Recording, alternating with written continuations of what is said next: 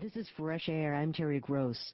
Actor B.D. Wong first became known for his starring role in the Broadway show M. Butterfly, for which he won a Tony Award. He's appeared in several films, including the Father of the Bride movies, in which he played Martin Short's assistant. On Law & Order, SVU, he's the forensic psychiatrist, and in the HBO prison series Oz, he played prison chaplain Father Ray Mukata. Here he is in a scene from the first season of Oz, meeting one of the prisoners, Alvarez, for the first time. Miguel Alvarez. I'm Father Ray Mukata.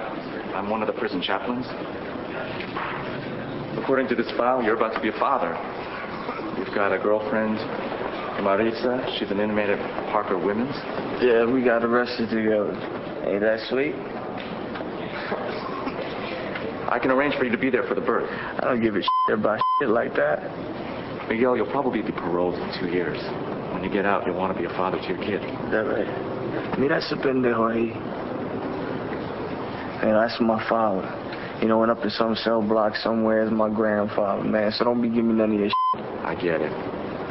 You had a miserable childhood. Tough. But let me tell you something. You're still responsible for bringing a new life into this world. You are responsible. The same way that I'm responsible for you, for your soul. So get ready, Miguel Alvarez, because I'm going to be over your shoulder. Comprende? Mi amigo. B.D. Wong in a scene from Oz. Wong's new memoir is about a part of his life that was not public.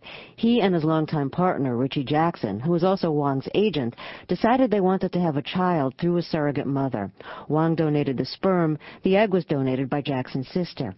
The surrogate mother was carrying twins, and they were born prematurely. One didn't make it.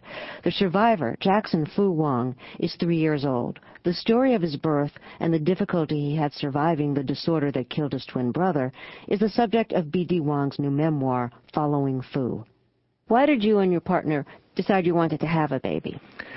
I think that the desire to become a parent is a natural human, boundary-free thing that happens to you after a certain amount of time in your life. And it just seemed like a very natural thing to desire in your life. I find it kind of actually an odd question.